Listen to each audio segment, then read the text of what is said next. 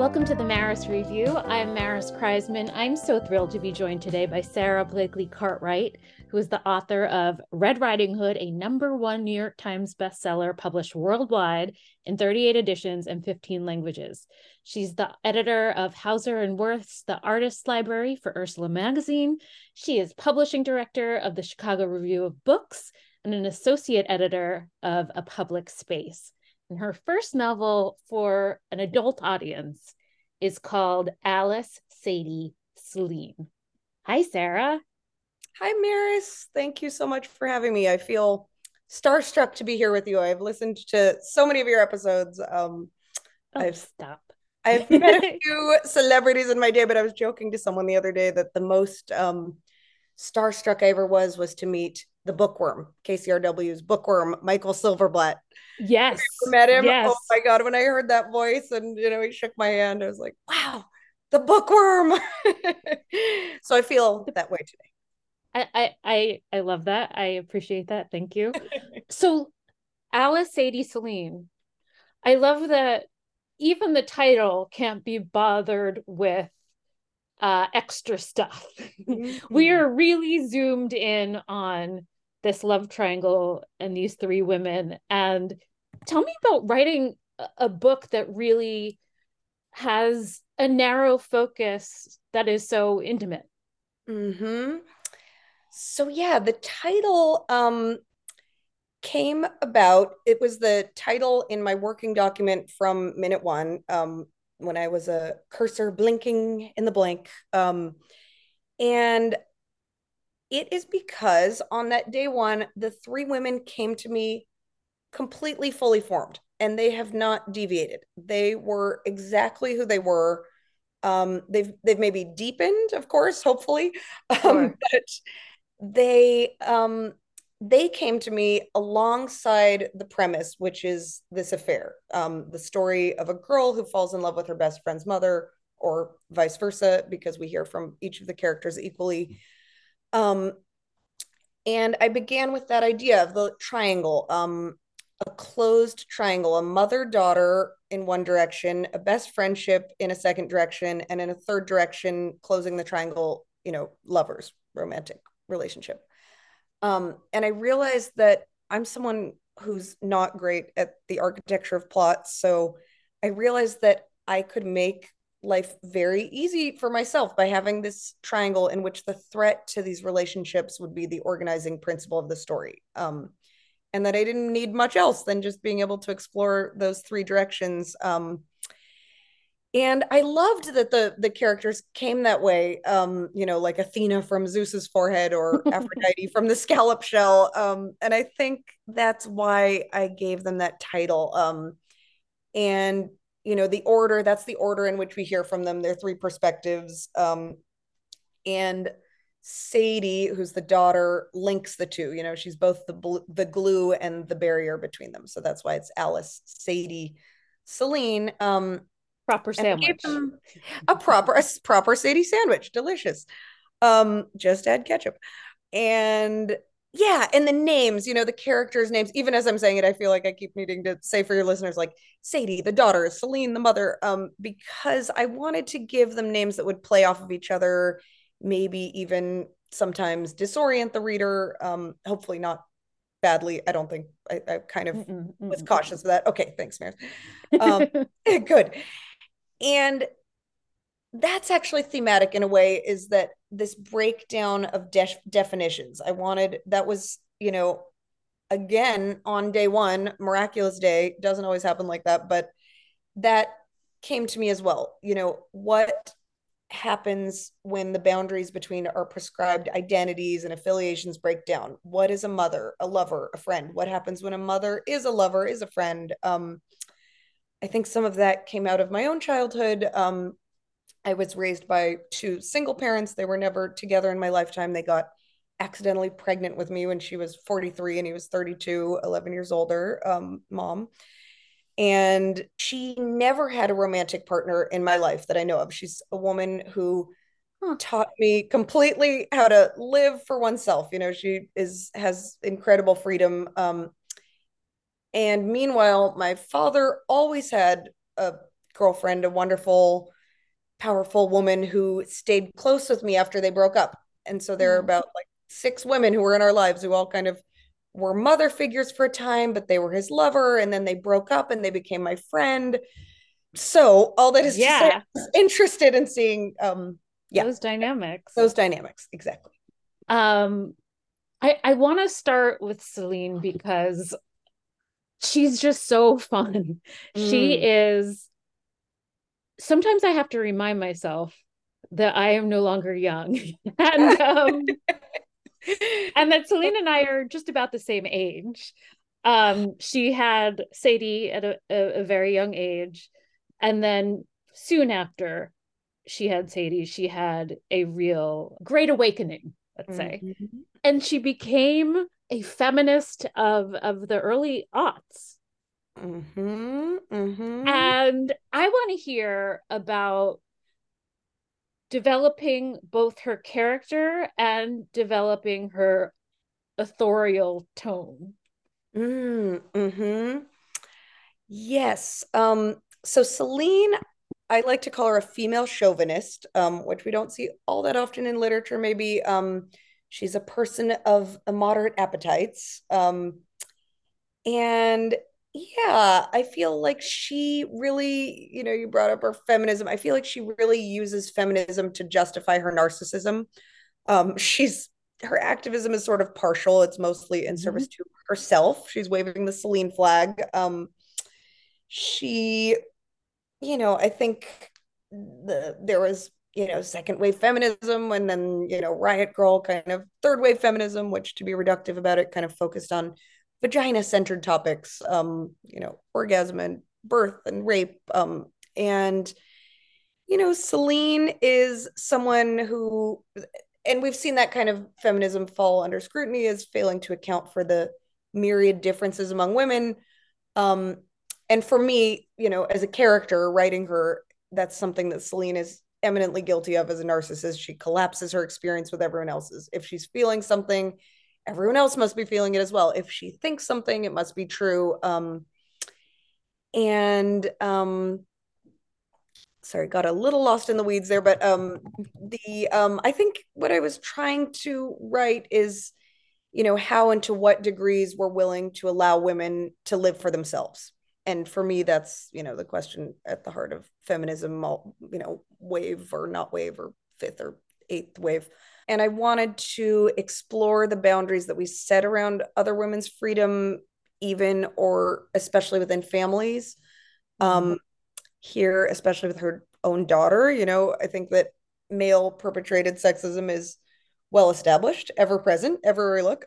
But in fact, I think women do often participate knowingly or unknowingly in a patriarchal apparatus. And after Celine has been through to get to this point, is her own daughter going to be her executioner? And the limitations we place on women's freedom, even in the most progressive societies. How is a mother supposed to behave? Does that question mean anything? Are there certain things, even in an enlightened society, that we should expect of a mother? I I don't know if you saw the retrospective by the artist Alice Neal, the great artist, at the Met. She does these deeply empathic portraits, representations of the people around her.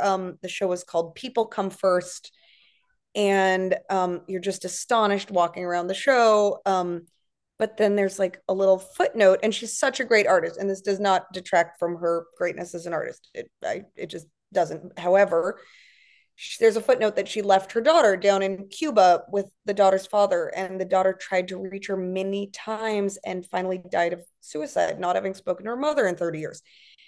And, of course, the progressive way to think about this is, you know, she had to go, she had to live her life. We hold women to impossible standards. Men Mm-hmm. have done this throughout history. Mm-hmm. It was what she needed to do to leave us her masterworks.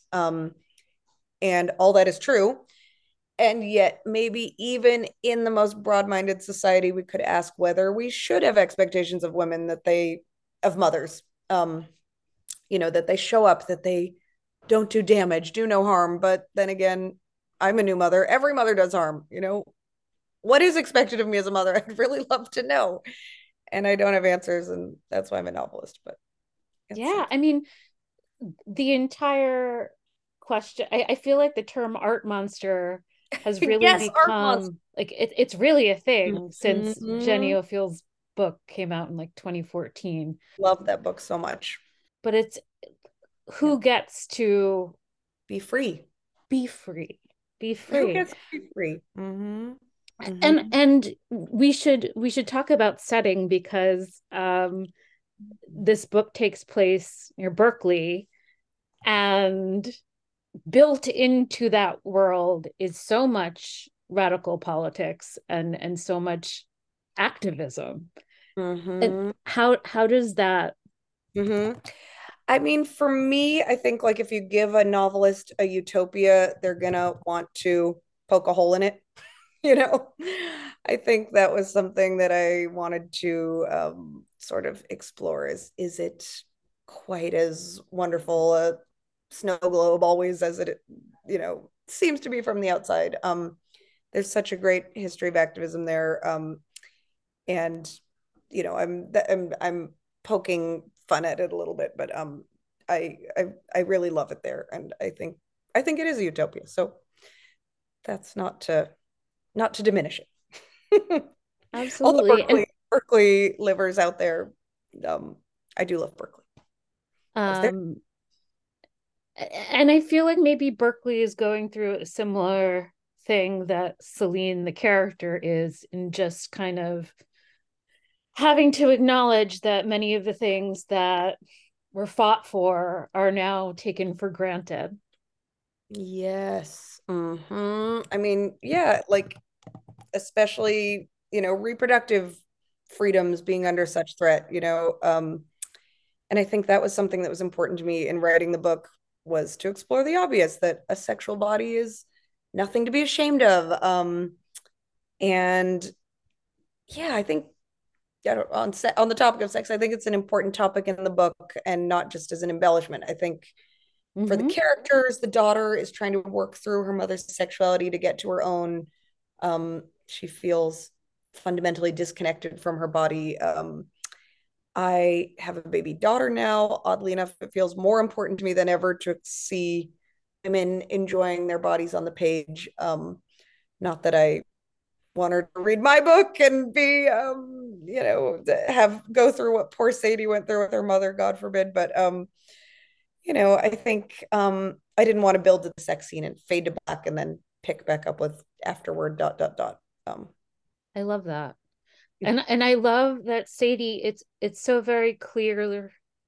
I think she says at some point, like, having a very sex positive parent is a lot of pressure. Right. Mm-hmm. Mm-hmm. We wouldn't wish it on our enemies.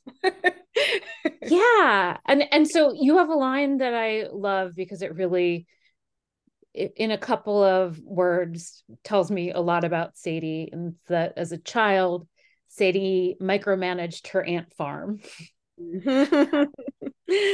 And you Yeah, can see, if you have a mother who is very whimsical and oriented to her own pleasure, that you might want to try to grasp at some control. I think that's absolutely true. Yeah, I think her mother is very passionate, and she, in a way, Celine would like to fly free of everything. She liked to destroy every definition, every boundary.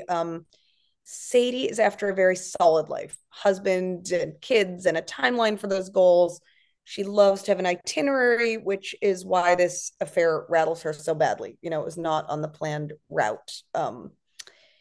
So, and I think her reaction to the affair is kind of interesting, without saying too much for the listeners who haven't Mm-hmm. read it. But I think the that Alice and Celine are sort of, a lot of the frisson of the affair is like, well, Sadie's going to find out, she's going to Yeah. be mad at us. But again, without saying too much, her strength is in her dispassion. It's kind of an armament she has over her, or a shield against her mother, who has never paused to reflect in her life. Sadie's strength is distance. She can pull back enough not to be overtaken. There's this farcical element to the novel, especially when we're playing with the idea that Sadie might really react when Right. she finds out. And it's almost, and I hope I'm not giving too much away, it's almost anticlimactic. Like we're expecting Mhm. this big. Tell me about messing with those expectations. Right. So I think that you know, when I first thought of this triangle, I asked myself, if my mother had an affair with my best friend, what would I do? I would be staggered, dumbfounded. It would break every rule of the universe. I would hate them. I'd never speak to either of them again. And that was my first reaction. And then I wanted to kind of interrogate that. I was like, why such a visceral reaction? Why would I be so need to set so many boundaries around the people in my life? Is it such a monstrous misdeed? Is it costing me anything? And for Sadie, I think that when, her mother would react with a lot of violent anger and vitriol, which means that she would never react that way. And it's also tactical, because if she doesn't react that way, then a lot of the air goes out of the relationship, because if you're having an affair, there's really a third member there, which is kind of keeping everything a little bit, of course it's both she's both the wedge between them, like I said, but also the thing that connects them, and she's the most important person in both of their lives until this point. So and I think actually Celine embarking on the affair, she actually takes her motherhood very seriously. She's not someone who's cold, it's the opposite. She blows hot and cold, and she's actually incredibly hot-blooded, and feels passionately about her daughter. And I think the affair is kind of Celine's way of getting closer to Sadie. She's always trying to close the gap between herself and her daughter. Sadie is always trying to widen it. And the affair does both. Yeah. And so Alice is the first person we hear from and the first person in the title, and we're getting to her third. But she does seem to counterbalance both of the other women so well. She's sort Mhm. of like I'm gonna get this wrong. Alice and Sadie are have like a Felix and Oscar kind of thing going on between them. I'm so embarrassed to ask, who's Felix and Oscar? Oh, the odd couple. Oh, the Odd Um, Couple. Of course. Oh my God, how could I forget that? I played Florence in the female version of the Odd Couple in my high school, at my arts high school. How did I forget that? Florence and Olive. Florence, And well, guys, that's why you didn't know. oh my God, it's such a wacky little play. You guys got to find the female version. Um, which, God, now that I think of that, that's very me. That's hilarious. Anyway, yes, I really struggled, especially when like pitching the novel, with how to frame whose story it was. Celine and Sadie were much easier to write in some ways, because their inner convictions are so visible. They're really these very strong pillars. Alice's convictions are less identifiable at first glance, but they're no less strong. Um, Sadie's a crusader, but she actually has a lot of self doubt. Alice expresses a lot of self doubt, but may be the most solid of them all by virtue of being supple, flexible, easygoing, able to contort herself. She's curious. She likes to be caught up in things and carried. And there's a lot of strength in that. Someone who's very intrepid, who would venture into this relationship with her friend's mother, just because she's curious about it. And I want to give her some credit for that. She's also nonpartisan. The other two characters are shifting alliances. They're very strategic. They're more bloody minded than she is. She is not strategic, and it's not that she's dispassionate or detached. It's that she's broad minded, um, and just easygoing. And I think that side of her is very sexy to the other, very alluring. I think that when I wanted to write a sexy book, Alice is a big part of that. Everything doesn't have to be hard. Things are easy for her, and that is If she just wants appealing to the to, other two. there's a little anecdote in here about how Alice saw Robert De Niro on the street and was like, yeah, sure, well, we should ask him for a picture because it doesn't occur to her to that she might be bothering him. Like she's Exactly. Exactly. Things that might give the rest of us pause and we'd overthink. She doesn't overthink. She's not in her head the way the other two are. She's embodied. so how does class fit into this equation? Because Alice comes from wealth, and she's rejected her parents' priorities, but there, of course, still is that safety net and that limited experience. Yes, Alice comes from wealth. Alice is not interested in acquisition that allows that, which I felt was important for her character kind of thematically. Even in relationships, she's not concerned with owning anyone. The other two, despite all their claims of how progressive they are really like, well, she's my daughter and she's my mom, and the keyword being my. Yeah, and then I also wanted Alice to have been coddled in some ways. A little bit of a kind of little nod to millennial culture and participation prize culture, which the other two don't have actually. Yeah. I mean, and it's such a stark contrast because the one other character we really get to see aside from Sadie's partner Cormac is Sadie's grandmother, Celine's mother, and how Mamie is her name, kind of anchors those two to a past that at Mm-hmm. least Celine is very much trying to forget. Mm-hmm. That's true.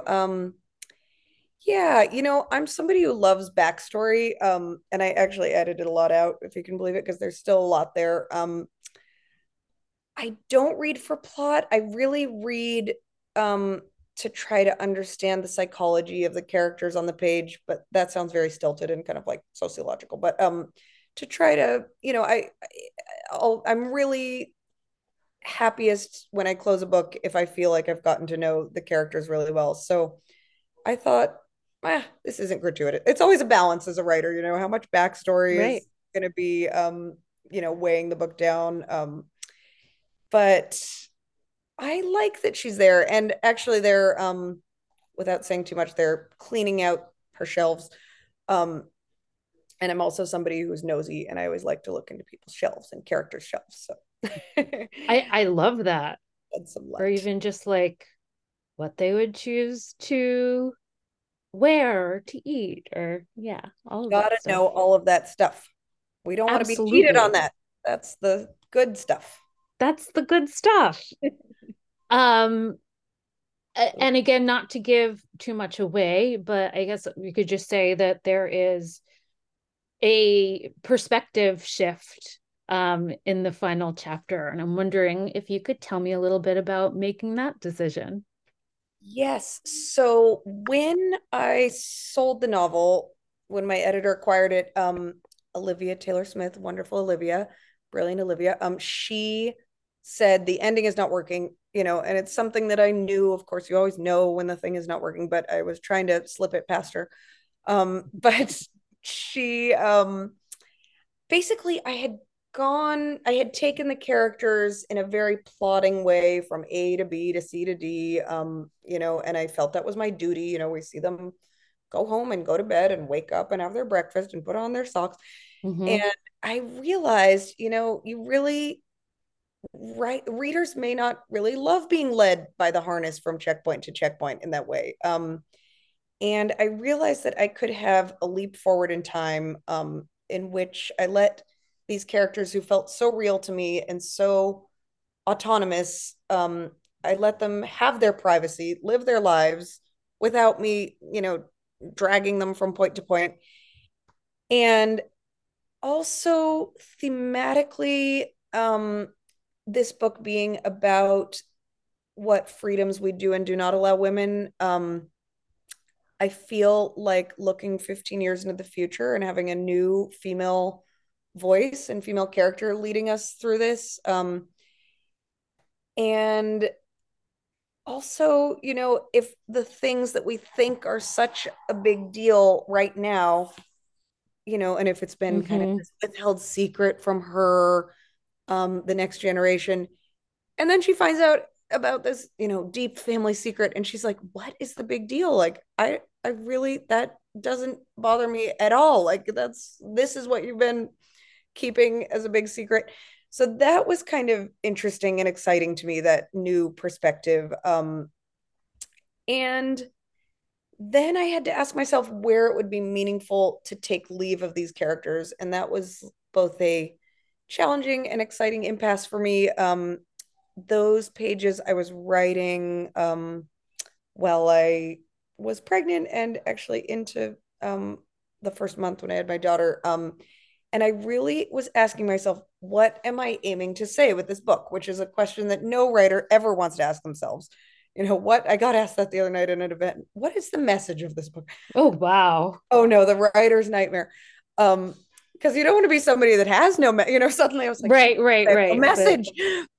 But the first ending was completely terminative. These characters could not live together. They had to disperse, splinter to opposite ends of the universe. But it felt very dishonest. It felt like someone else's book to me, and it felt like I tried to kind of decamp from the book and just abandon ship. And that was very annoying because I had really perfected the prose and written it out 5 times. Um, but I really, without saying too much, again, I really wanted to find a way to leave these characters in some sort of equilibrium amongst each other. And I realized how critical it was to me to offer an affirmative view of women, of human beings, and of our ability to climb over the mountain past division to the other side. It's what I heard Idra Novi, who you did such a great interview with, she called liking someone beyond those disagreements.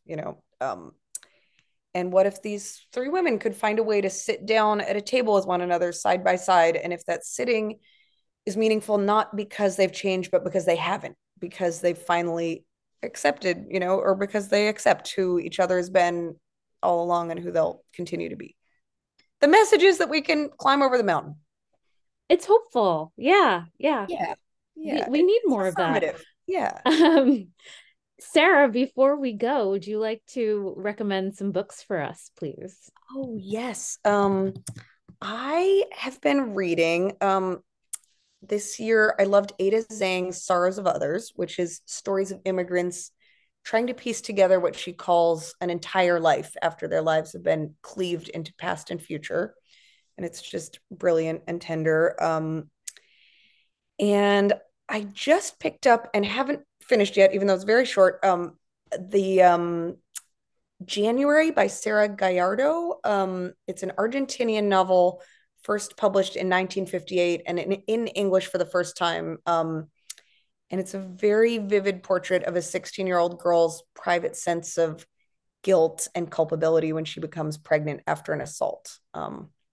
And there is meant to be a very powerful scene in which she gallops recklessly on a horseback to induce a miscarriage. But I haven't Mm, gotten to the scene yet. But okay. yeah, I'll report back to you. But so far the prose is absolutely incredible. And there's a very complex first scene in which she sees the person who has perpetrated the assault. And she thinks, but anyway, it's so complex. All of the things that she thinks when she sees him.